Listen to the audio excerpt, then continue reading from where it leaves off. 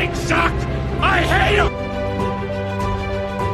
And may the Christian Lord guide my hand against a Roman popery! And they may take our lives, but they'll never take our freedom! We're on a mission from God. Entitled, you want answers! I want the truth! You can't handle the truth! Maybe we should chug on over to Mamby-Pamby land, where maybe we can find some self-confidence for you, you jackwagon! Coming to you live from his padded cell high atop Bethel Church, the most heralded, the most despised talk show in all of human history. This is the talk show hell hates. This is Pastor Mike Online. Coming to you live from our top secret broadcasting bunker. This is Pastor Mike, and I'm online live with you today. Good to be with you. I have reached a decision that is, I believe, going to be beneficial to me. And, probably in the long run, it'll be beneficial to everybody else. This is deer season in Missouri, rifle season. Started Saturday morning at 6:30-ish because they say that you can't legally shoot a deer until like 30 minutes after sunrise, whatever time that is. But everybody knows if you're sitting out in your stand and one walks by and you can see it, nobody wants to let that one go in hopes that they won't have to sit there the whole rest of the day waiting for another one to come by. A deer in the hand is worth a deer. So, anyway, I didn't go Saturday. My son Caleb went, and one of my daughters was supposed to go, but she couldn't. And so I am going to take Thursday, Friday, and Saturday off. And I'm going to deer hunt. And I made that decision, believe it or not. I made that decision the other day. I was taking our trash can down to the road. And as I'm walking back, I smell the scent of all those autumn leaves that have fallen. And they're laying all over the grounds of the woods. And I love that smell. It brings back good memories. It brings back times of just relaxing out in the woods and just sitting there and thinking about God and thinking about creation and sometimes not caring if I kill a deer or not. Don't care. So I've got my trophy. It's hanging in my office. And I don't know that I'll ever see or get to kill one as big as that one was. So I'm just out there for the fun of it. Buck or doe, if I see one, I'm going to try to nail it. And for those of you who are, what's the word? I don't want to use a word to describe you. I don't want to be judgmental. But I have been sharply criticized. I remember when I took Matthew, his first year deer hunting, and he shot a little buck. And I posted a picture of it with my son on Facebook. And some of these Facebook Nazis came unglued. They're like, that is so cruel. That is how does he call himself a Christian and do that kind of stuff? And I wrote and I said, I can't believe this. It's not only a right that we have in the state of Missouri, it is a blessing from God. And God does not in any way reprove man for killing such animals as is required for his sustenance, for clothing, for leather goods, or whatever you can harvest out of a cow, a goat, or a deer. God does not reprove man for that. In other words, he's not in trouble. I'm not going to get in trouble. And I said, not only did my great-grandfather teach my grandfather how to deer hunt, my grandfather taught my father how to hunt, and my dad was an outstanding hunter. It didn't take him long at all. 7:30 usually opening day. 7:30 he's bagging a buck. And I'm going, how come I can't do that? And then he taught me everything that he could so that by 16 I'm bagging my first 8-point buck. And so I teach my sons, Matthew and Caleb, where to be, what to do, how to do it, how to know this, how to know that. And both of them have killed bucks and does, and they're doing it on their own now. They don't need my help anymore. Not only is that a time-honored thing, a tradition of Dad's hand, the meat is almost zero fat. Deer is good, lean meat, and it's not genetically modified. How's that one, huh? So anyway, I just don't. If you got something to say about it, go ahead and say it. I don't care. But anyway, I'm going to take 3 days and just hit the woods and hide out in the woods for a few days, and it's good medicine for me. It is. I like to, before my boys got old enough, I would go by myself all the way down to a little town called Caulfield, Missouri, Caul Field, and Brother Ron DeGonia, he was a cattle rancher then at that down in that area, and he owned a bunch of acreage, and there was deer aplenty out there. But I would go down there just to get alone for a few days after, handling all the pressure and dealing with people and so on and so on. Sometimes I'd go down there, and when I set up camp and sit down and eating a little lunch or something like that, I'd start to break down and cry.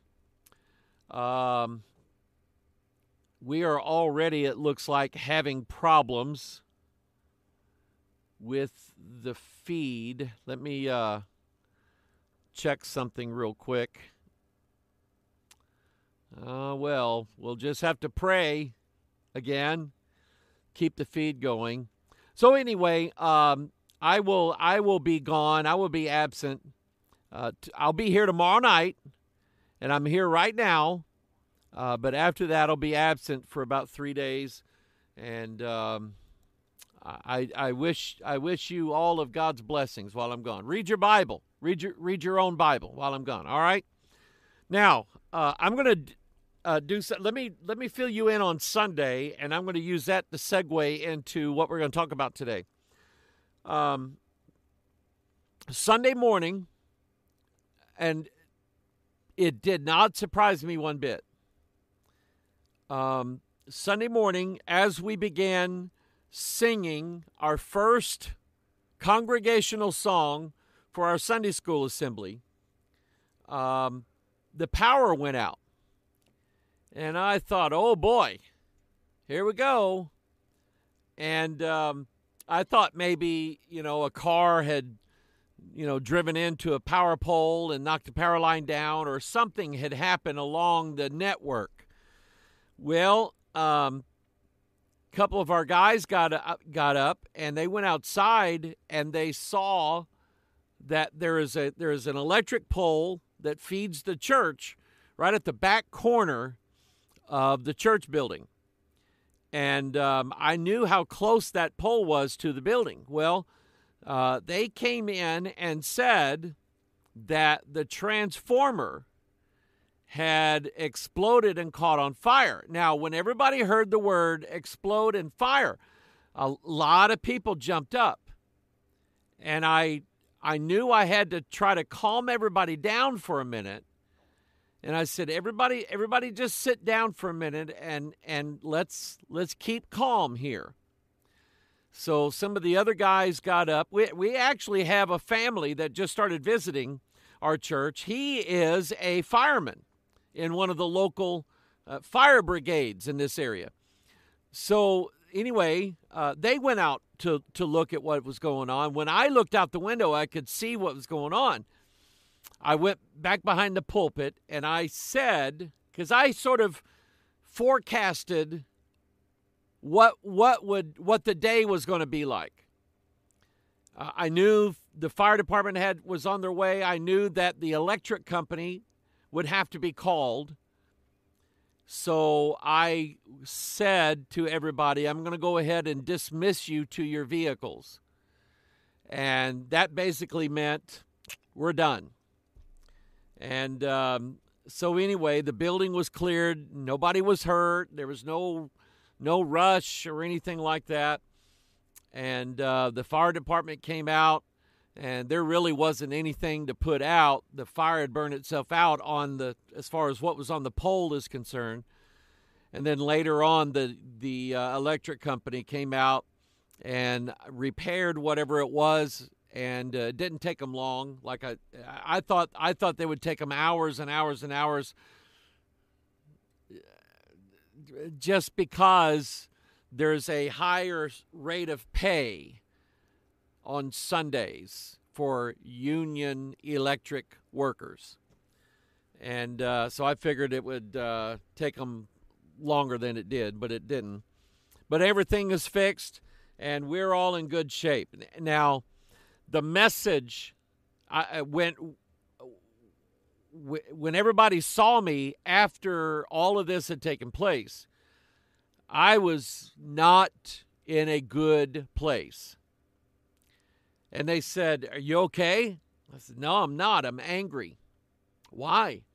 I said, "If you would see my notes for this morning's sermon, you would understand why this has happened." And I'm not going to say much now, but I'm going to tell you that message, I believe with all my heart, that message would have had a serious impact on some people's lives who were there. And that's all I'm going to say. And so it didn't surprise me. The first time I ever preached and the electric went out was when I was in Bible college, and I had worked on a seminar dealing with rock and roll music. And a guy that I knew from Missouri who did that in different churches, he had a cassette tape that had examples of like the lyrics in songs that were drug related, songs that were occult related, songs that had backward masking in it, if you remember that. So he sent me a copy of the tape, and so I get into the message. I'm preaching it at my home church there in Oklahoma, little church in Moore, Oklahoma, and so on a Sunday evening, and about 30 minutes into the message, the electricity goes completely off. And I'm not really able to finish the message the way I wanted to because I had a lot of examples on that cassette and there was no electricity. So that was like the first time I've experienced that. And I went, do I really think the devil had something to do with this? Yeah, I do. And there's no doubt in my mind, based on the content of that message, there's no doubt that was done on purpose. Now, do I still believe in God's sovereignty? Well, why wouldn't I? It happened, didn't it? That means that God allowed it because it serves some greater role in God's overall plan. And so I trust God that he knew what he was doing, that he did the right thing, and I believe I can already see some of why it happened. And I'm just going to keep that to myself. So I'm going to go back over the message that I preached last Sunday, not 2 days ago, but 9 days ago. Because I am 100% convinced that more people have become addicted to various things in this world. Let's say a greater percentage of people, certainly a greater number of people overall. There's now 8 billion people living on planet Earth. That just rolled over a couple days ago. I saw the headlines. Certainly a greater number of people who are addicted to certain things. The message that I'm going to preach next Sunday actually has, well, you know what? Let me see if I can pull up. I'm kind of giving away my message for next Sunday a little bit, but let me show you what I believe are things that people get addicted to, hooked on.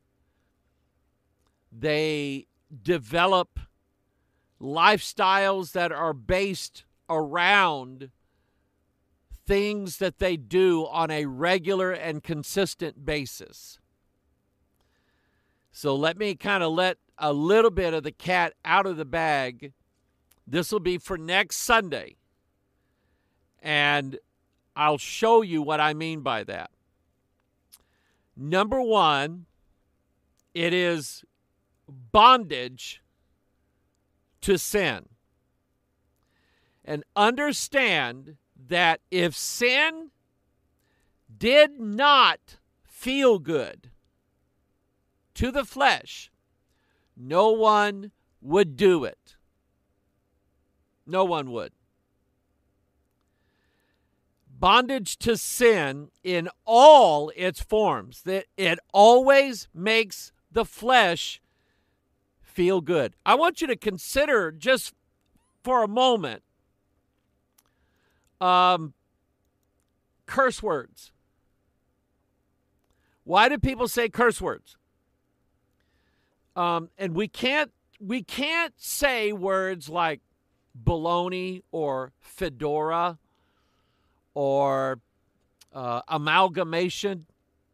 We can't say words like that, and they have the same effect as curse words do. For some reason, and maybe only God knows the answer to this, for some reason, when we let out of our mouth curse words, words that have become curse words,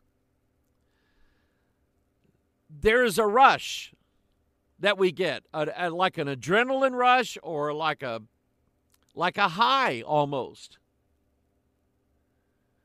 In other words, we hit our thumb with a hammer, or we stab our toe in something in the house, or one of the kids comes by and whacks us on the leg just playing, and it makes us mad, and we want to say something. We can't say pretzel and it have the same effect. We can't do it. It just doesn't feel good. It's not until we curse that we get the satisfaction, and it lets out some of the violence and some of the anger that we have built up in us because of whatever it was that initiated that. And thus, then, it becomes how we speak. If you notice, those of you who have been alive for more than, let's say, 40, 50 years on this world, if you can go back to, let's say, the 70s, the 60s and 70s, and hear people curse, as part of what they did, they would use, words like hell or damn, and I'm saying words that are in the Bible. And that would be pretty close as far as normal conversation. That would be pretty close to the limit. Every now and then, and I'm talking in rare cases, they would use worse words. You know what I'm saying? The F word. Nowadays, man, woman, and child cannot speak a normal, rational set of sentences without using the F word for nearly everything. It's going to be an adjective. It's going to be an adverb. It's going to be a verb. It's going to be a noun. It's going to be an exclamation. That one word has so pervaded the speech of certain people, most people, that they don't even realize it, because in their group of people, that's accepted. But if I'm with one of my children or one of my grandchildren now, and I hear people talking like that in front of my kids, I will very politely say, hey, can you not use that language? We got little kids here. Most people will say, hey, I'm sorry. Okay? But as far as telling them to quit using that word, it's almost like they can't. And I do believe that it can become an addiction because of the fact that using those words does in some way release either adrenaline or endorphins. Endorphins is like morphine. Morphine feels pretty good, and so does saying curse words. And I will say to you, if you say them on a regular basis, you have a problem. And it will become very difficult for you to not say them in the future. You'll need help. Okay? Let me go back to this very quickly. Bondage to sin or the mortal body. Addictions. Drug addictions. We're talking illegal drugs. Marijuana, still in some states, is illegal. In the rest of the states, it should be illegal. Should be. We're talking methamphetamine, marijuana, and folks, those of you who live in marijuana states, where now it is legal for you to use marijuana for recreational purposes, there is still, in the state of Missouri, they voted it to be legal, thinking that would do away with the street dealers. No, it hasn't. It has increased the street dealers. They are taking marijuana that they buy illegally, and that marijuana, 9 times out of 10, has been laced with fentanyl. Fentanyl, as you know, is a drug that they give to patients who are just coming up out of surgery. And it is a very potent and strong pain reliever. I remember after I had my shoulder surgery, and I knew I was going to be in a lot of pain over that. When I woke up from surgery, I remember hearing a nurse saying, "Are you in pain?" And I said, "Yes, in a lot of pain." And I can remember her giving me fentanyl, and it just felt like fentanyl were two hands that were enclosing my shoulder wounds and just bathing them in love. Okay? That's what it felt like, because instantly the pain went away. And I'm like, oh, that's good. But fentanyl kills. It doesn't take much to kill. And I'll tell you why they put fentanyl on marijuana. It increases its potency so that you get a bigger, deeper high. And you get this overall, overwhelming feeling of good. And it's addictive. Because once you feel that way, you don't want to smoke something without fentanyl in it and not feel that, not get the same feeling. You're going to think, well, that was a dud. All they did by legalizing marijuana in Missouri is they increased the criminal aspect of it. Because like I said, if you can buy marijuana with fentanyl in it and you use it for a while and then you go to one of these dispensaries and get regular marijuana there with no fentanyl in it, you're going to go, that's a dud. That's going to take me 3 times the amount of gummies here. And I'm telling you, it's dangerous. Marijuana has always been a gateway drug, and it is now a gateway drug. The stupid people in the state of Missouri who ever voted that in, I believe there's a curse on them. Right now, I believe it. Alcohol. Don't need to go there, but I'm there. Alcohol has not done society any good. Ever. There are limited biblical uses for it. But aside from that, it is a destroyer. It is a destroyer of families. It is a destroyer of a man's work and labor, something he's given his life to. His hard work. He can work at a job. He can be the best craftsman that there is in his line of work for 30 years. And the bottle will absolutely destroy that right in front of him. Destroy his home, his marriage, his children, his grandchildren, possible prison because you killed somebody on a DUI. Prescription drugs. I know all about it.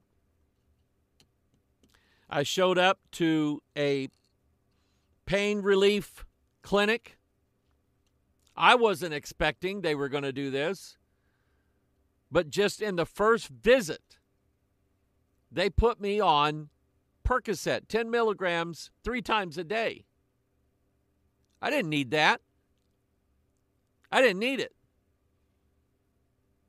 But I didn't know just how addictive they were. And I didn't know at the time, I know it now, but at the time, they didn't tell me that after the opiates in there, they cover over your pain receptors in your brain.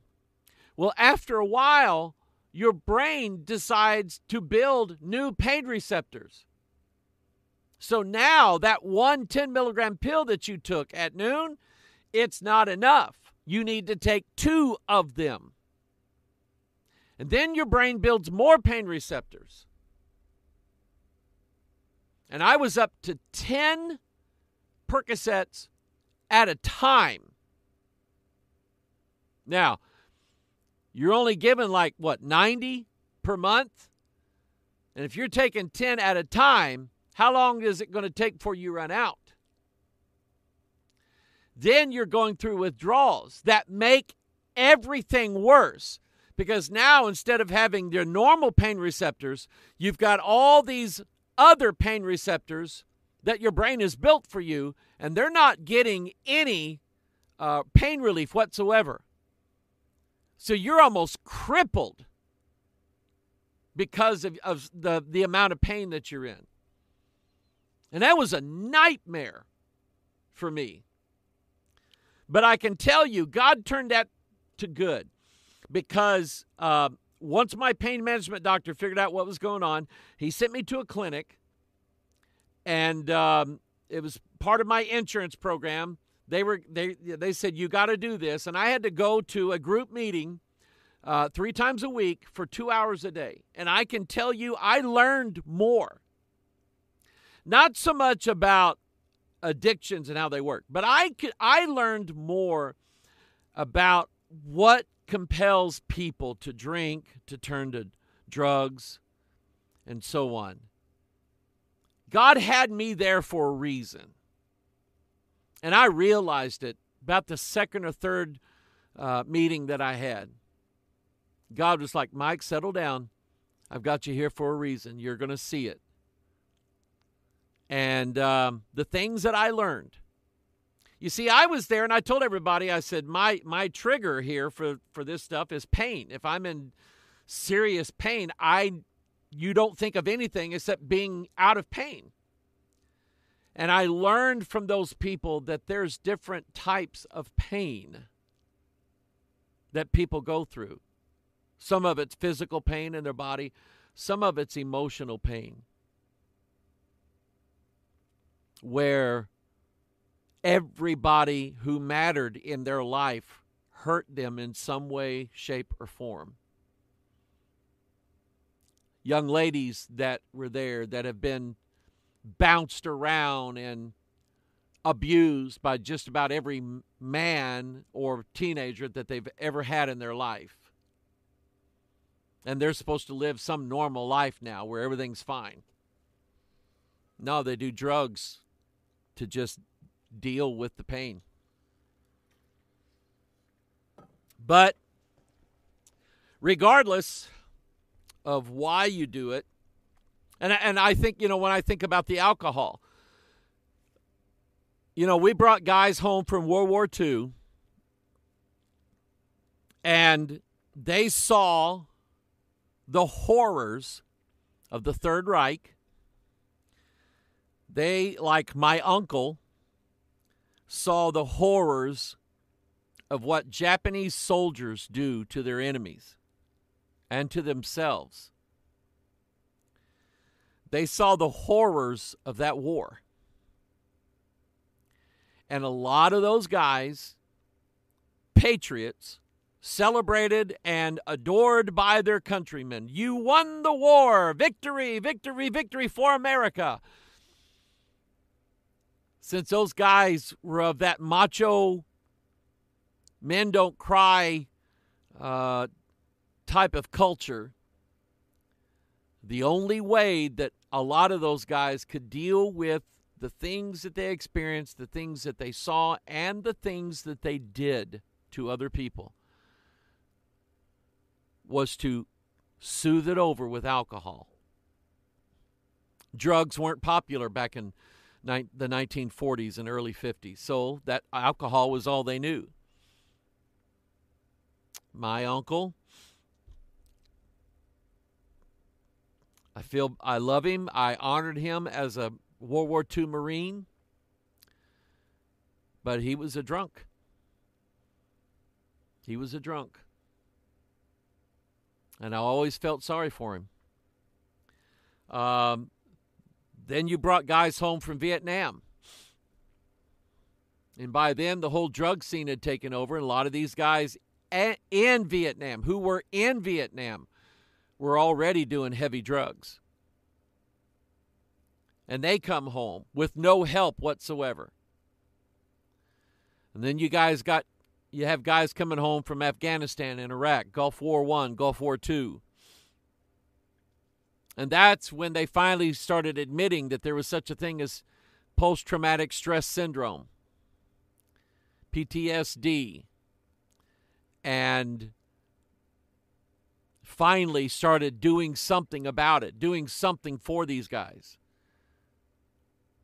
But with a lot of them, it was too late. They're committing suicide in ever-increasing rates.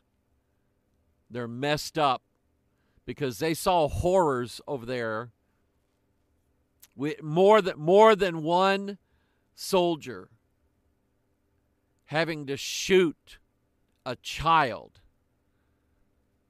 because they strapped bombs to a child and told him to go run into that group of soldiers over there. And they had to kill children because children were combatants. And it's just pure evil in that part of the world. Absolute pure evil in that part of the world. So anyway, yeah, there's reasons why people do this stuff, but they're still wrong. Then we get into fornication of all kinds. Adultery, fornication, lasciviousness, filthy jesting, pornography, child problems. YouTube don't like certain things said, so, and I'm going to be kind of cautious around this area because I want it to stay on YouTube. I want people to hear it. I follow some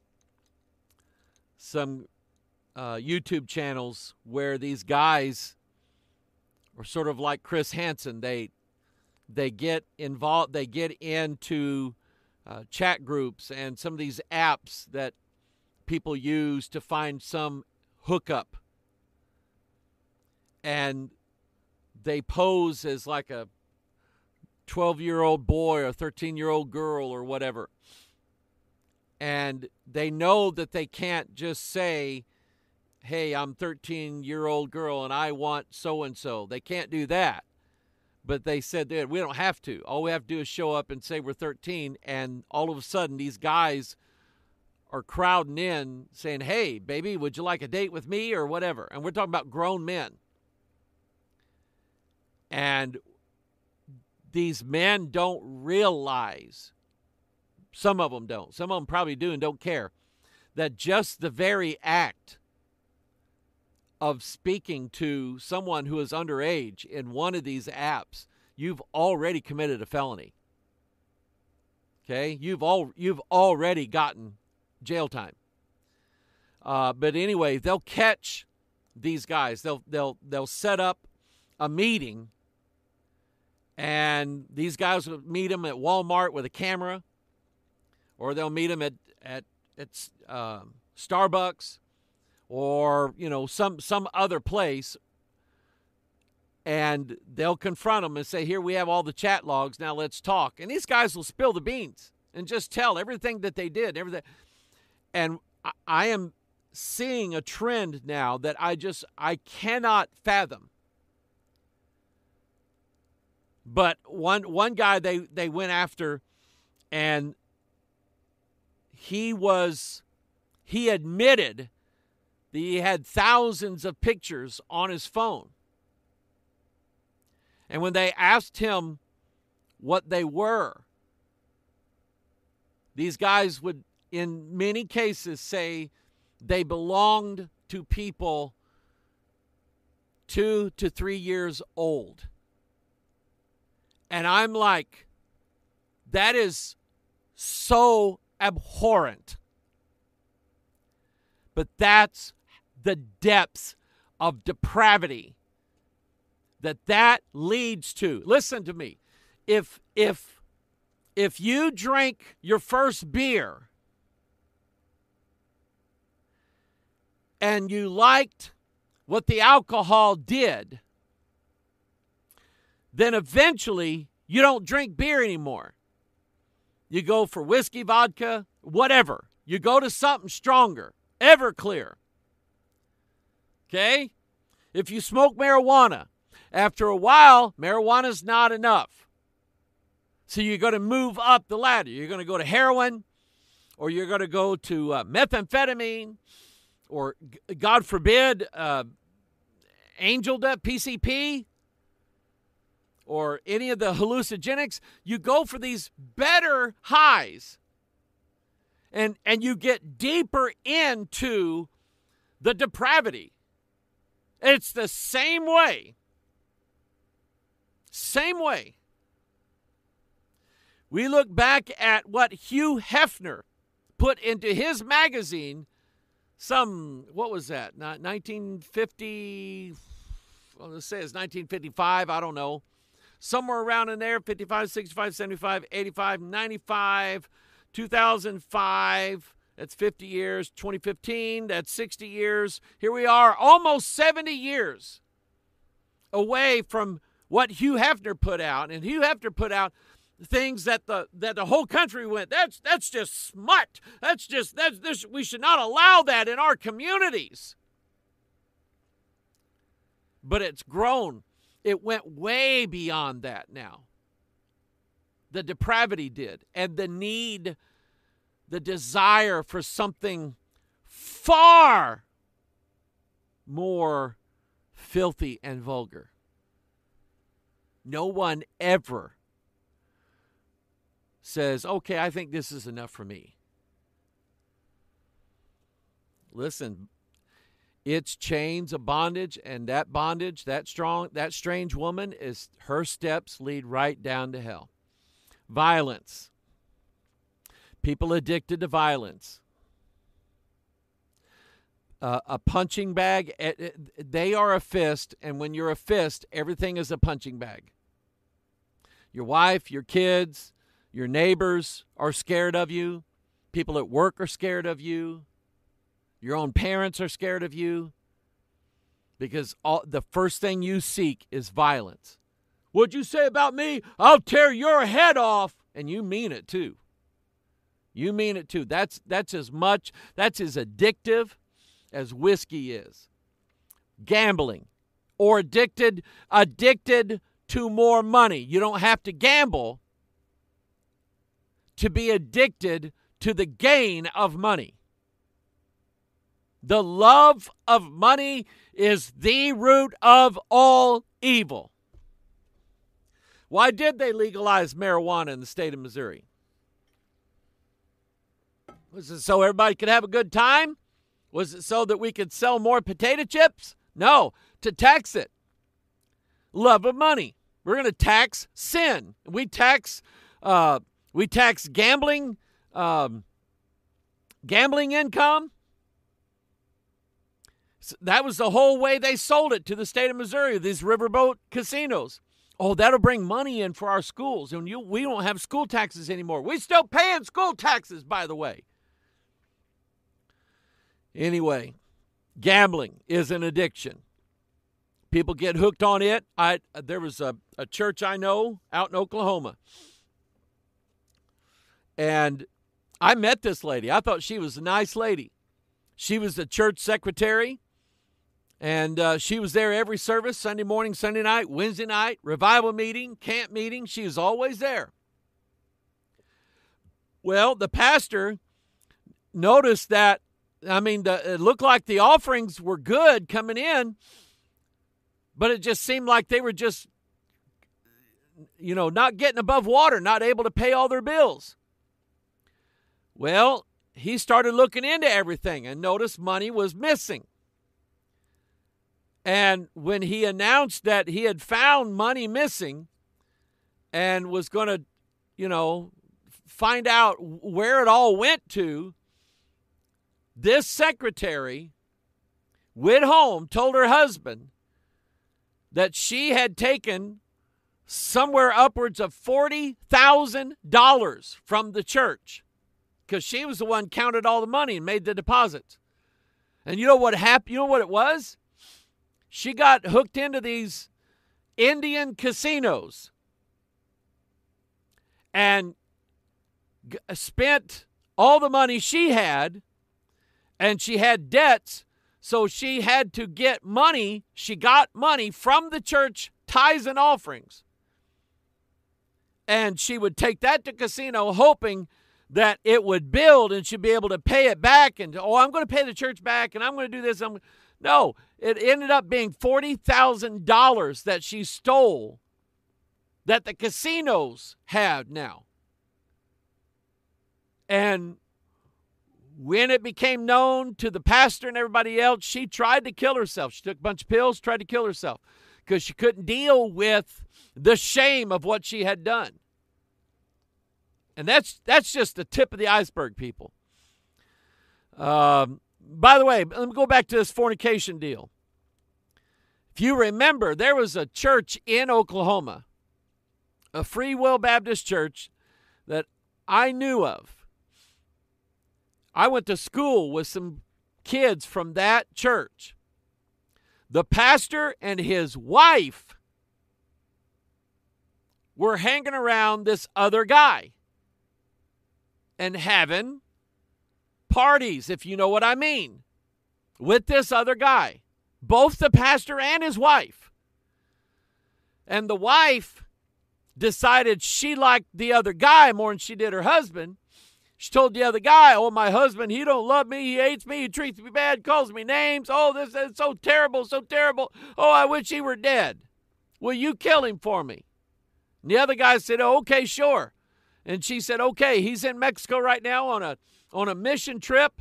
When he comes back, he's going to be real tired. That'd be the time to do it. And so sure enough, this guy comes home from his mission trip, gets in bed, goes to sleep. She left the back door unlocked. This guy came in through the back door, took this guy's own gun, and shot him 3 times.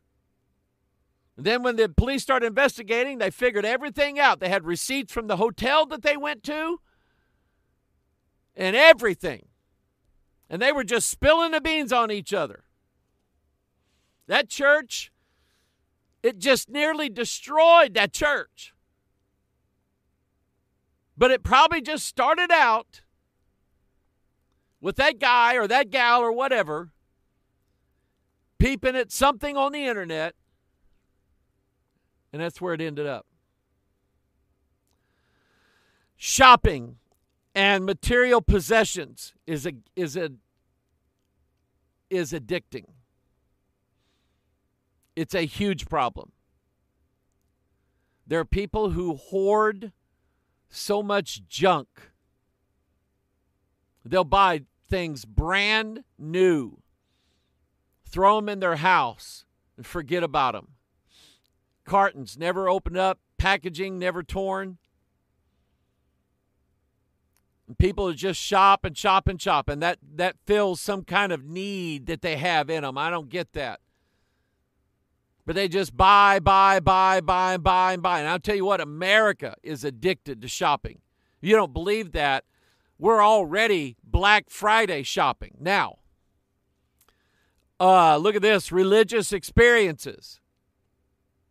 Whether you're Catholic or you're a Baptist or you're a Pentecostal or you're a charismatic or you're a Presbyterian, you can get addicted to religious man-made experiences. You can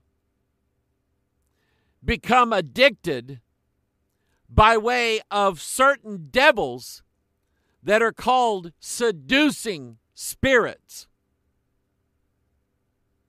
You can get addicted to religious experiences. You can go to a church that does a praise and worship thing where everybody's swaying. Everybody's got their eyes closed. People are crying all over the place. They got their hands up in the air.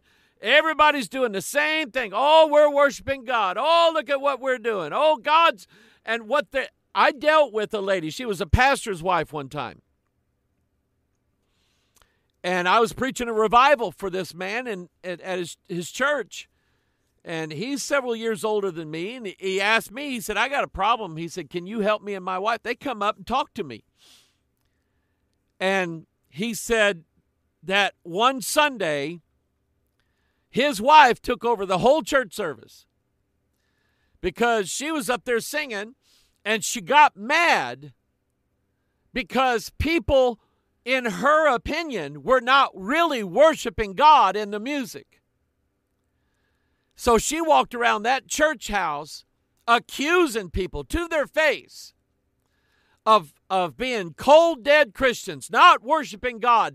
She said, if we would worship God the way we're supposed to, God would give us this, God would give us love, God would give us peace. And she had come from a broken home. Her mom was a follower of Joyce Myers. So I knew that was a problem already. And I said, let me tell you what I think.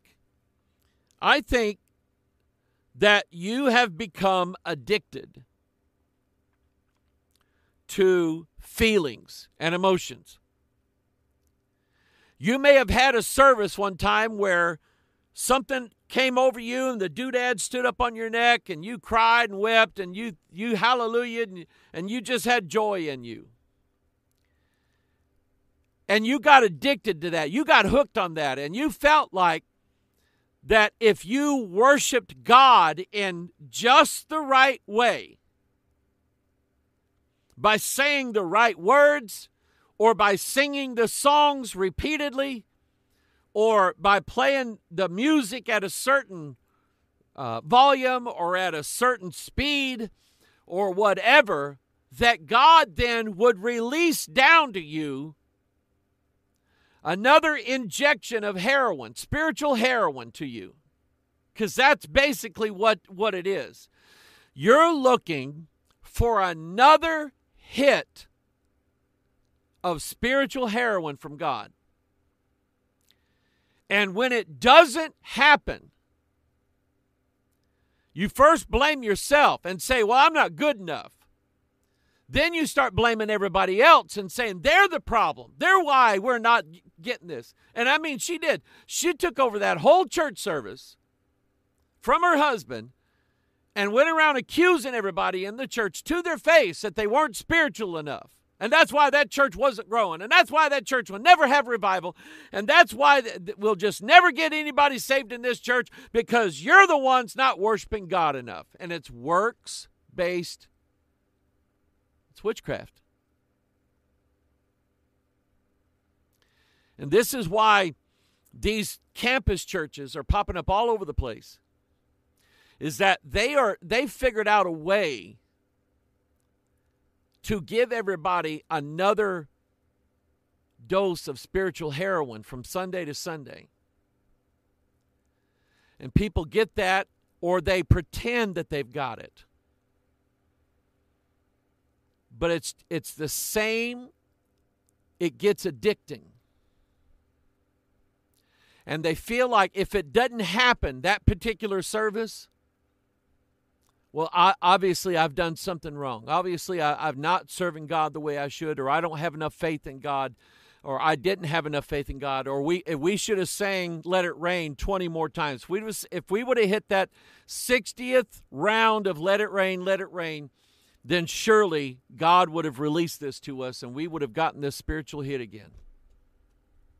And listen, I don't have problem with emotions in church.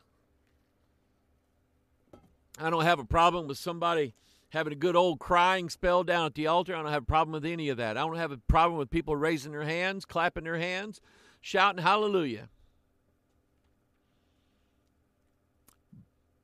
But my salvation is a fact, not a feeling.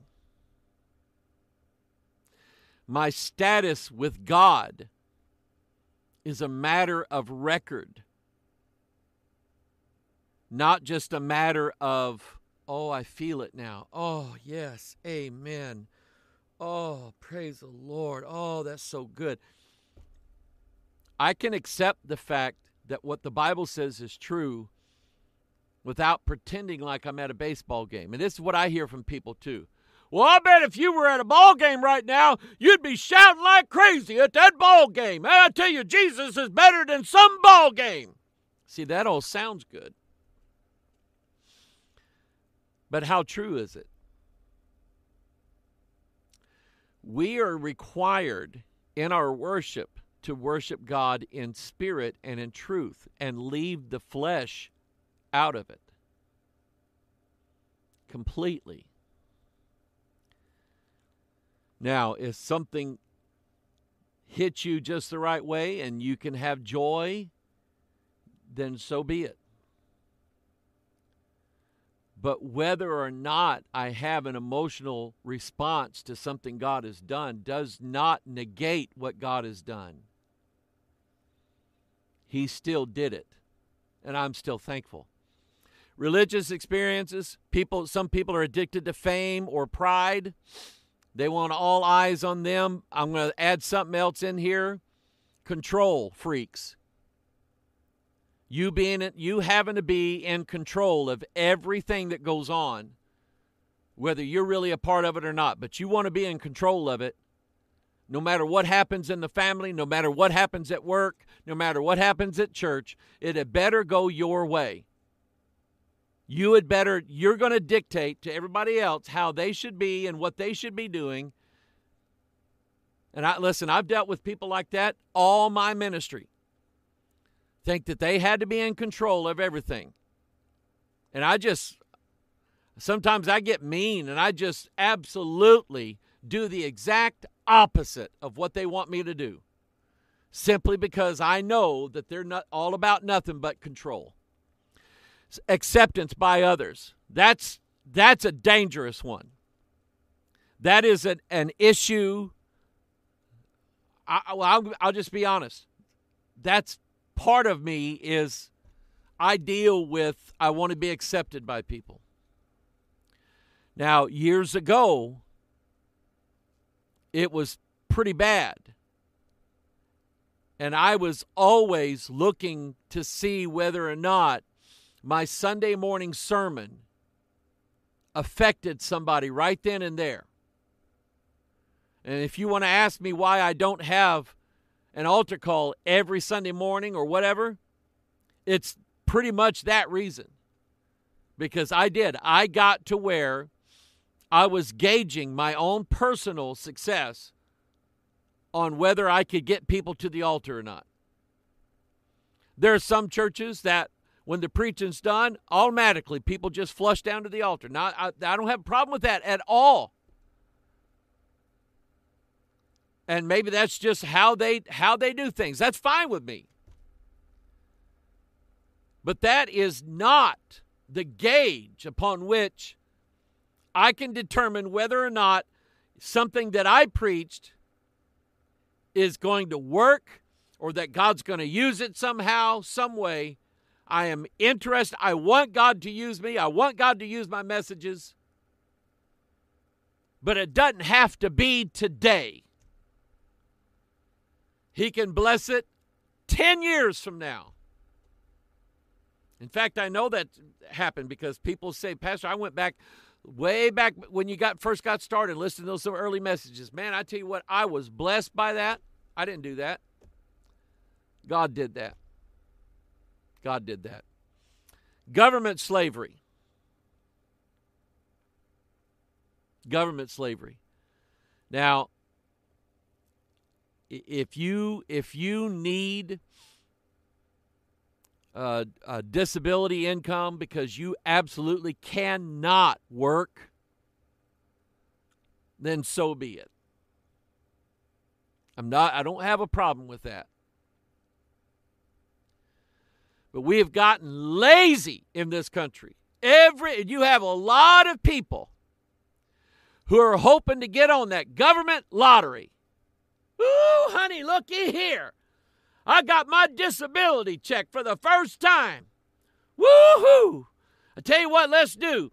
Let's take this money and let's go cash it and let's go buy stuff because I promised you I was going to redo the whole south end of the house if I got this money. So I need to get to work now and start building the house. That's how people are. They can't wait to get on disability, can't wait to get on welfare. And I'll just say this, government money has a tendency to bring change with it. So just imagine this for a minute. Let's say, and I remember this came up when George Bush was talking about giving out vouchers for private Christian schools. And I had determined already, we had a Christian school at the time, and I had determined already that if they did come out with that, I wasn't going to participate in it. And we probably wouldn't have had a school then, but I wasn't going to participate in it because generally when they give it out the first year, it's all free and clear. They give it out the second year, it's all free and clear, and they get you hooked on it because you're getting what, $3,000 to $4,000 per student per year? That's pretty good money. You got 10 students, that's 40 grand. You got 20 students, that's 80 grand. And so, let me get my sound effects going here. I could have been hitting that button this whole time. But anyway, you start getting that money in, and all of a sudden the government says, okay, now this year we're going to add some provisos, a few addendums, a couple of quid pro quos. Now, we're going to give you twice as much money this year. But you must include in your teaching material as much information about evolution as you do creation. And you know what? Some of the schools will do it. So what I'm saying to you is, while you're getting a government welfare check or whatever it is, just be prepared one of these days to turn the check back in and say, I'm sorry, I can't take this. You're requiring something out of me that I am not able to give, and I'm not going to give. And so I remember there was, back when Michelle Obama instituted this new school lunch menu, my mom was working at a public school cafeteria for kindergarten, first grade. She was working in that cafeteria, and she said, Mike, these kids are throwing this stuff out. They get a tray, they look at it, they nibble with it, they take it, and they throw it in the trash. She said, they're not eating this stuff. Nobody is. And I said, well, why does the school take it? She said, because they're getting it subsidized. The government's paying for it. They don't have to pay the bill for the food to feed the kids at lunch. There was a couple of schools, God bless them, that didn't like that new program, and they said, you know what, we're going to come up with money in our budget. We're going to buy the food that our kids will eat, and Michelle can stuff it, and she can eat this food herself because we're not buying it, and you can't make us because we're not using government money. And I went, woo! And that's just the tip of the iceberg, okay? That's just the tip of the iceberg of things, of addictions. Now, I'm not going to go into next week's sermon. I'm going to visit last week's message. And this is to help everybody. Maybe let me say this, and I don't think I covered this. Maybe you want to serve God. You really want to live for God. You want to go to church, or you want to attend online with us. But your family, they call you crazy. They call you insane. You're nuts following that guy. Well, you got to go to church all the time. I'm just as good a person as you are, and I don't go to church anywhere. And people get in bondage to relatives. Bondage to relatives. I'm going to show you a verse. Boy, oh boy. I don't have this in my notes. But it speaks to being in bondage to relatives.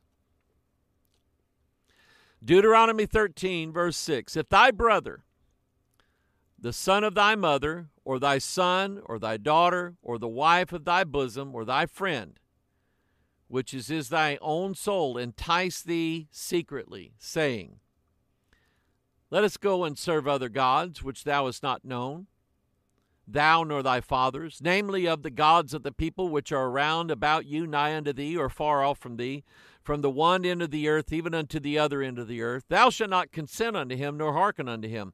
Neither shalt thine eye pity him, neither shalt thou spare, neither shalt thou conceal him.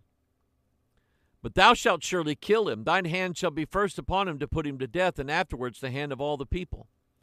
And thou shalt stone him with stones that he die, because he has sought to thrust thee away from the Lord thy God, which brought thee out of the land of Egypt, from the house of bondage. And all Israel shall hear and fear, and shall do no more any such wickedness as this is among you. There you go. That's your relatives. And some of you are. You're in bondage to your relatives. You might as well just shake your head. Yep. Pastor Mike, you're right. I know exactly what you're talking about. And I feel bad for you. I do. Like I would feel for anybody who's addicted to anything. You just happen to be addicted to being favored by your kinfolk. You want them to like you. You want them to love you. You want to get along at the family get-togethers and the family dinners and the funerals and everything else. Family reunions. And so they control the conversation always. You don't talk to them about the Lord. You don't talk to them about what's going on in this world. You can't. Because they might think you're crazy. They might think you're insane. In fact, they won't invite you over anymore. And you're addicted to family relations. Jesus said it. He said, if you love father, mother, brother, I'm paraphrasing, but he said, if you love them more than you love me, you are not fit to be my disciple. It's pretty strong words coming from the Savior of all mankind. Those are pretty strong words. So now, here's people, the reason why addictions abound in this country, in our communities, in our cities, in our towns, in our churches, in our colleges. I got addicted when I was in college. I got addicted to student body favor. I wanted to be somebody that everybody on campus looked up to and liked. And by the time I was a junior, I had pretty much achieved that. I was a student body chaplain. And a lot of people came to me and wanted me to counsel with them. And I tried as best as I could to help them. They were all my friends. And I compromised. See, that's what it'll do. You'll have to compromise something. You're going to have to give up. You're going to have to give up something you believe in order to keep fellowshipping with these people. You're going to have to give it up because they're going to make you. Listen, they're not going to tolerate you bringing out a Bible for Thanksgiving dinner and reading some story out of the Bible. They're not going to tolerate that. So you're just going to let it go. Now, the children of Israel were fruitful. The devil doesn't want us being fruitful. He does not want that. Being fruitful is a sign that you are born again. You are bearing, not creating, not generating. You are bearing the fruits of the Spirit. God called us to bear that fruit, not produce it. And so it shows that you are in God's graces, in His blessing. When God is producing and you're bearing the fruit of righteousness and the fruit of the Holy Spirit. Well, the devil doesn't like that. He cannot have that because he wants a total annihilation of everything that is Christ, and we are of Christ. We are His body. We are His bone. We are the body of Christ. And the devil wants that destroyed. He cannot have Christ around any longer. So he seeks to put God's people in chains of bondage. So verse 11, therefore they did set over them taskmasters to afflict them with their burdens. And they built for Pharaoh treasure cities, Pithom and Ramses. You're doing the devil's work.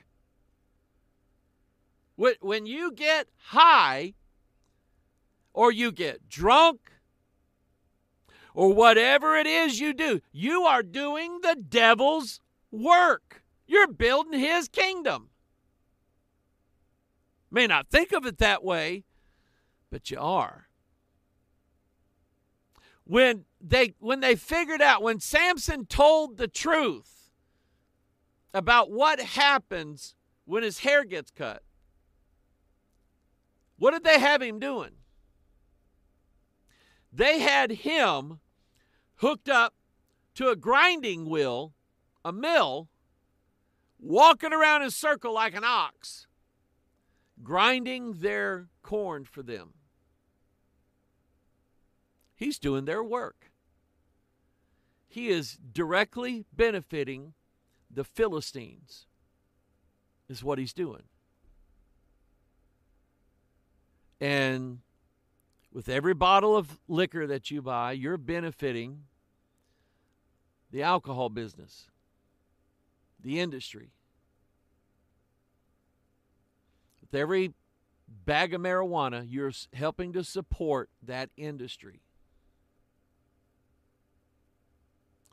With nearly everything you do, you are benefiting the evildoers, directly or indirectly. You're benefiting them. And you are not bringing any benefit to the kingdom of God. None. You're the salt of the earth.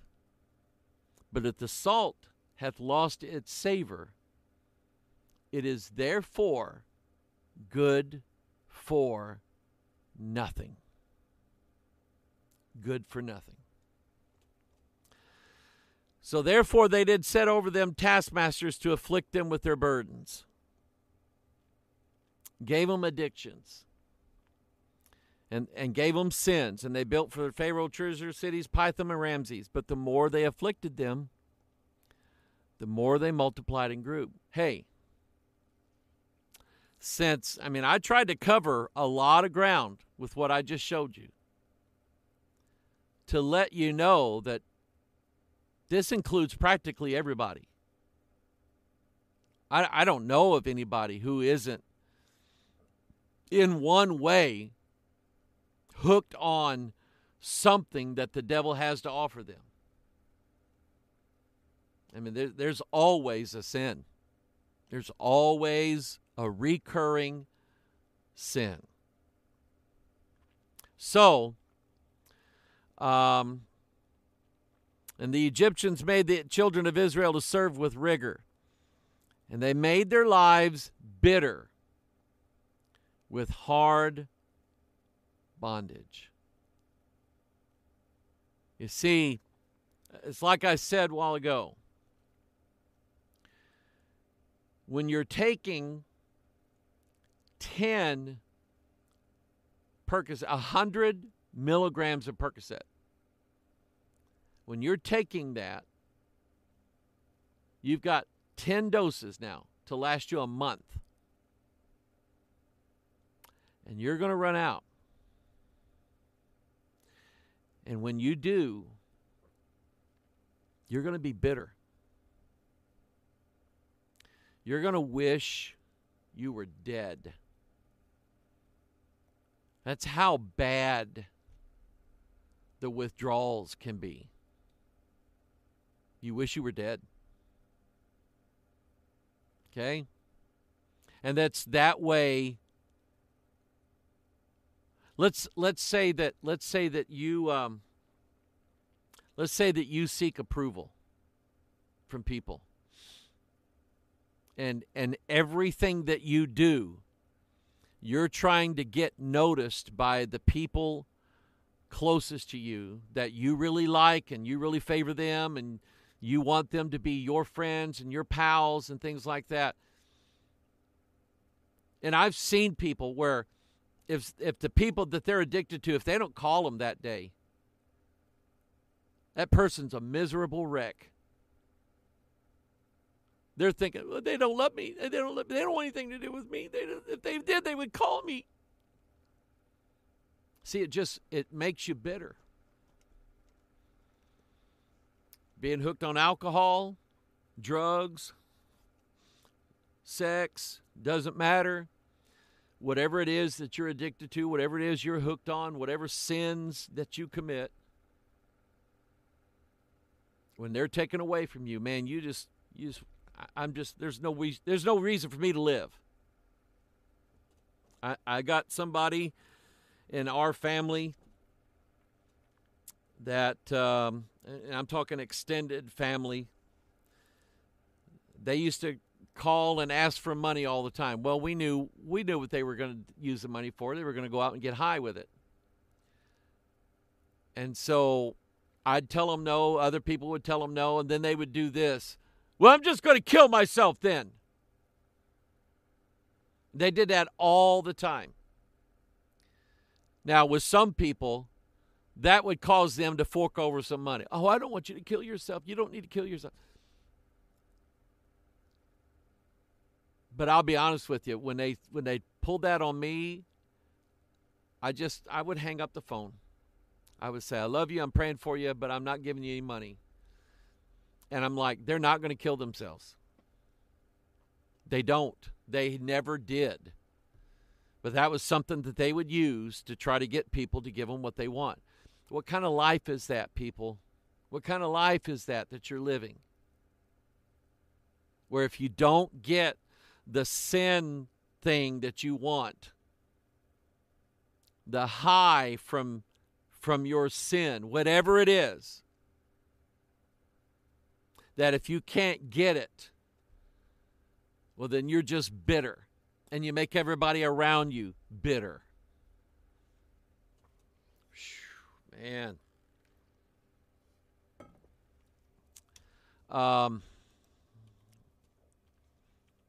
Now, the Lord said, I've surely seen the affliction of my people which are in Egypt. God knows what you're going through.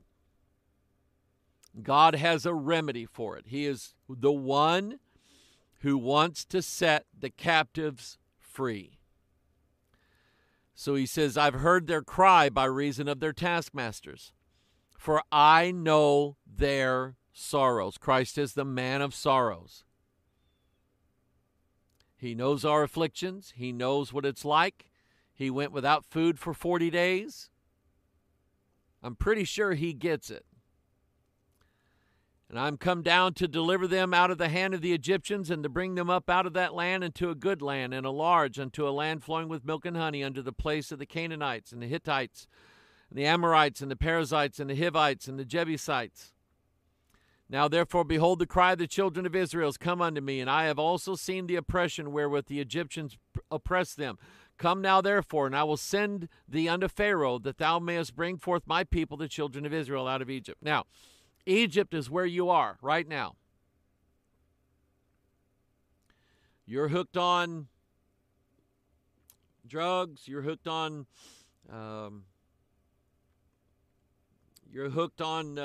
internet stuff, and you don't want to be. Okay, that's a good place to be, is in Egypt, but you don't want to be.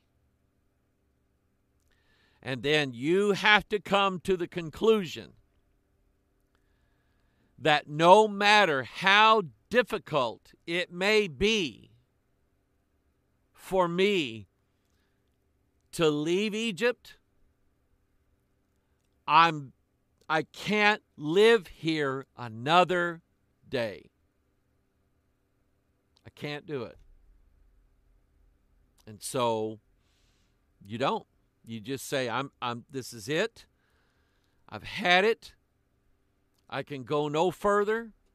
My brother-in-law, Steve, who built this room for me, who's now in heaven, said, Mike, after a while of doing drugs, you find out that the drugs are doing you. And I know what he meant by that. The drugs controlled him. The drugs made him do what he did to keep the drugs coming in. They're in charge, and you're not. And I'll tell you this, if you think that if I just think positive things now, this is what I saw on Facebook. I saw a meme on Facebook, and that's what I'm going to do. I'm just going to think positive things. I'm going to say to myself, you're not an addict. You're not an addict. You're not hooked on this. You're not hooked on that. And then by saying that, I'm recreating the universe in my own fashion so that I am no longer addicted because I thought that. That won't work. That's a lie. That's a setup that the devil sent people to try to con you into that lie so that when it doesn't work and you fail miserably and you fall right back into the stuff, only worse now, you'll give up trying to quit. The devil will send a bunch of self-help people to you and convince you that all you have to do is tell yourself 20 times a day, I'm not an addict, I'm not an addict, I'm not an addict. But see, you're lying 20 times a day. You're lying because you are an addict. You are hooked on this stuff or that thing or this person over here. And God don't want you lying about it. If you are, you are. And there's no sense trying to cover it up with all your positive confessions. That is a setup to a greater fall than you've ever had in your life. So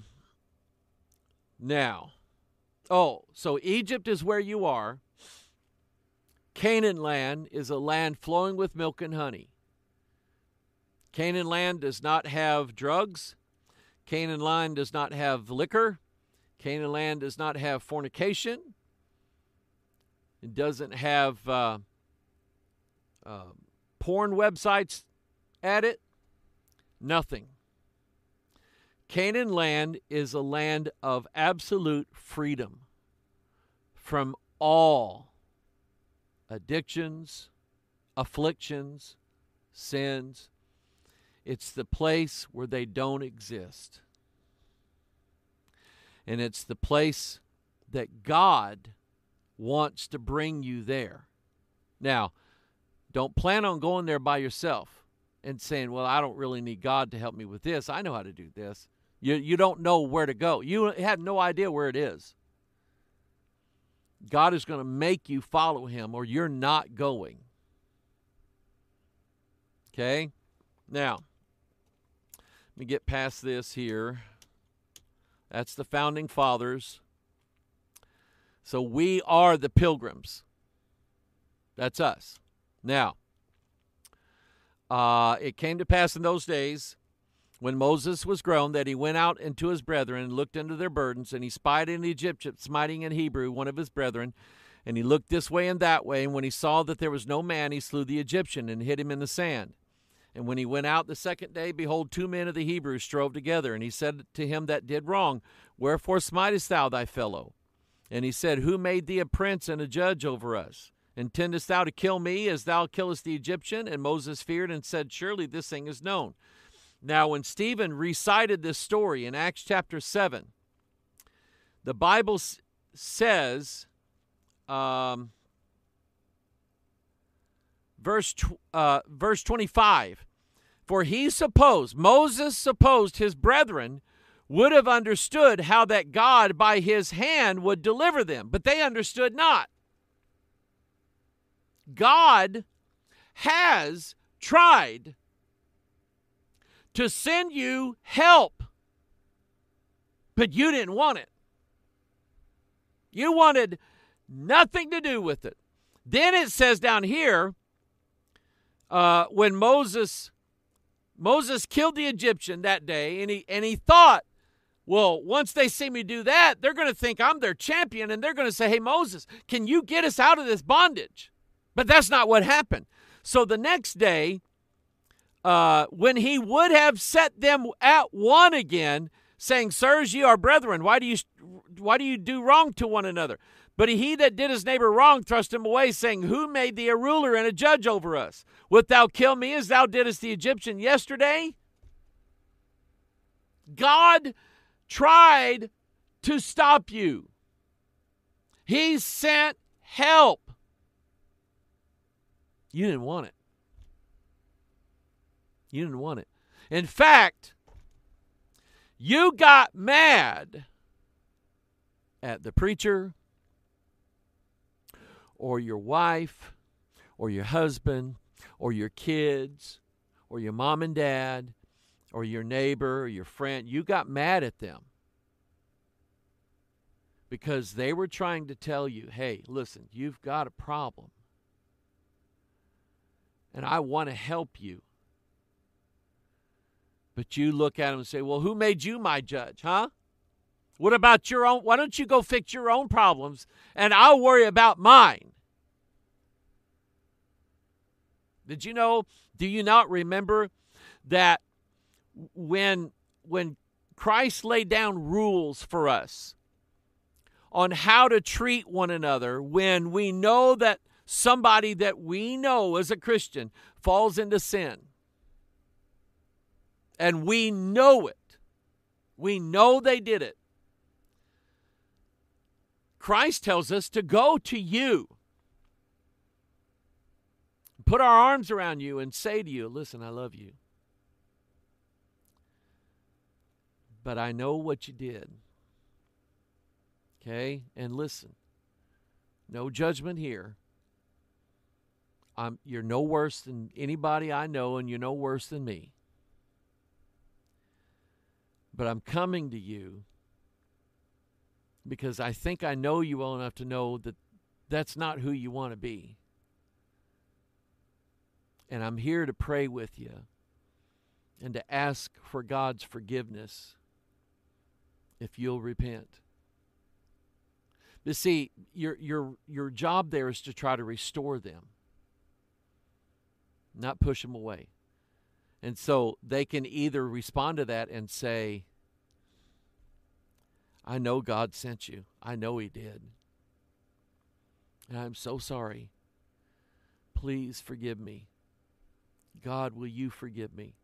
And that person, you and him or you and her, will pray right then and there. And as far as God is concerned, that's it. It stops right there. I don't care if the whole church finds out about it. They had no business even knowing about it because it was dealt with, there was repentance, and it was over with. And I've had people leave this church because they found out something about somebody here, and that person had already come to me and confessed it, and we prayed, and God forgave it. Well, they're like, I don't see how Pastor Mike lets them even come to church anymore. And I'm going, wait a minute. Who do we make church for? Sick people or people that never get sick? This is a hospital. This is not a country club for the elite. This is a place of healing and deliverance. I had a pastor tell me he had a man in his church that he would always find out what somebody in the church did. And he was always going to the pastor saying, Pastor, don't you think we need to invoke church discipline on them? In other words, go right to the very end of what Christ said, that if they won't repent after the first witness, after the second witness, you bring them before the church. And he said this guy was always coming to me saying, well, Pastor, did you hear about so-and-so and what they did? Yeah. Well, don't you think we ought to have church discipline on them? In other words, put them out. Put them out. They did wrong. They had no business here. Put them out. And then you have to get rid of the whole church. Because at some point, everybody in that church is going to do something wrong somewhere. So, people, I'm telling you, there's help. There's help for people that want it. But then there's always people, maybe they just haven't, maybe they haven't sinned enough. Maybe they haven't.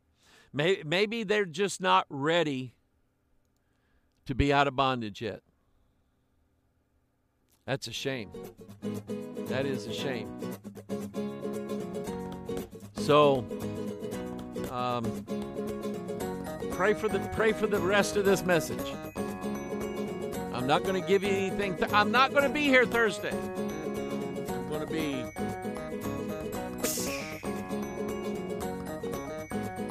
looking forward to it. But pray for this message that's coming up, okay? Some people need to hear it. I need to hear it. I need to preach it. Amen? Hey, I love you. You're the reason why we do what we do. Keep us in your prayers. Pray for Kenya. Kind of got to where we can only do one feeding a month because it's so expensive. And so just pray that we'll be able to continue to do that. All right? I love you. We'll see you tomorrow night.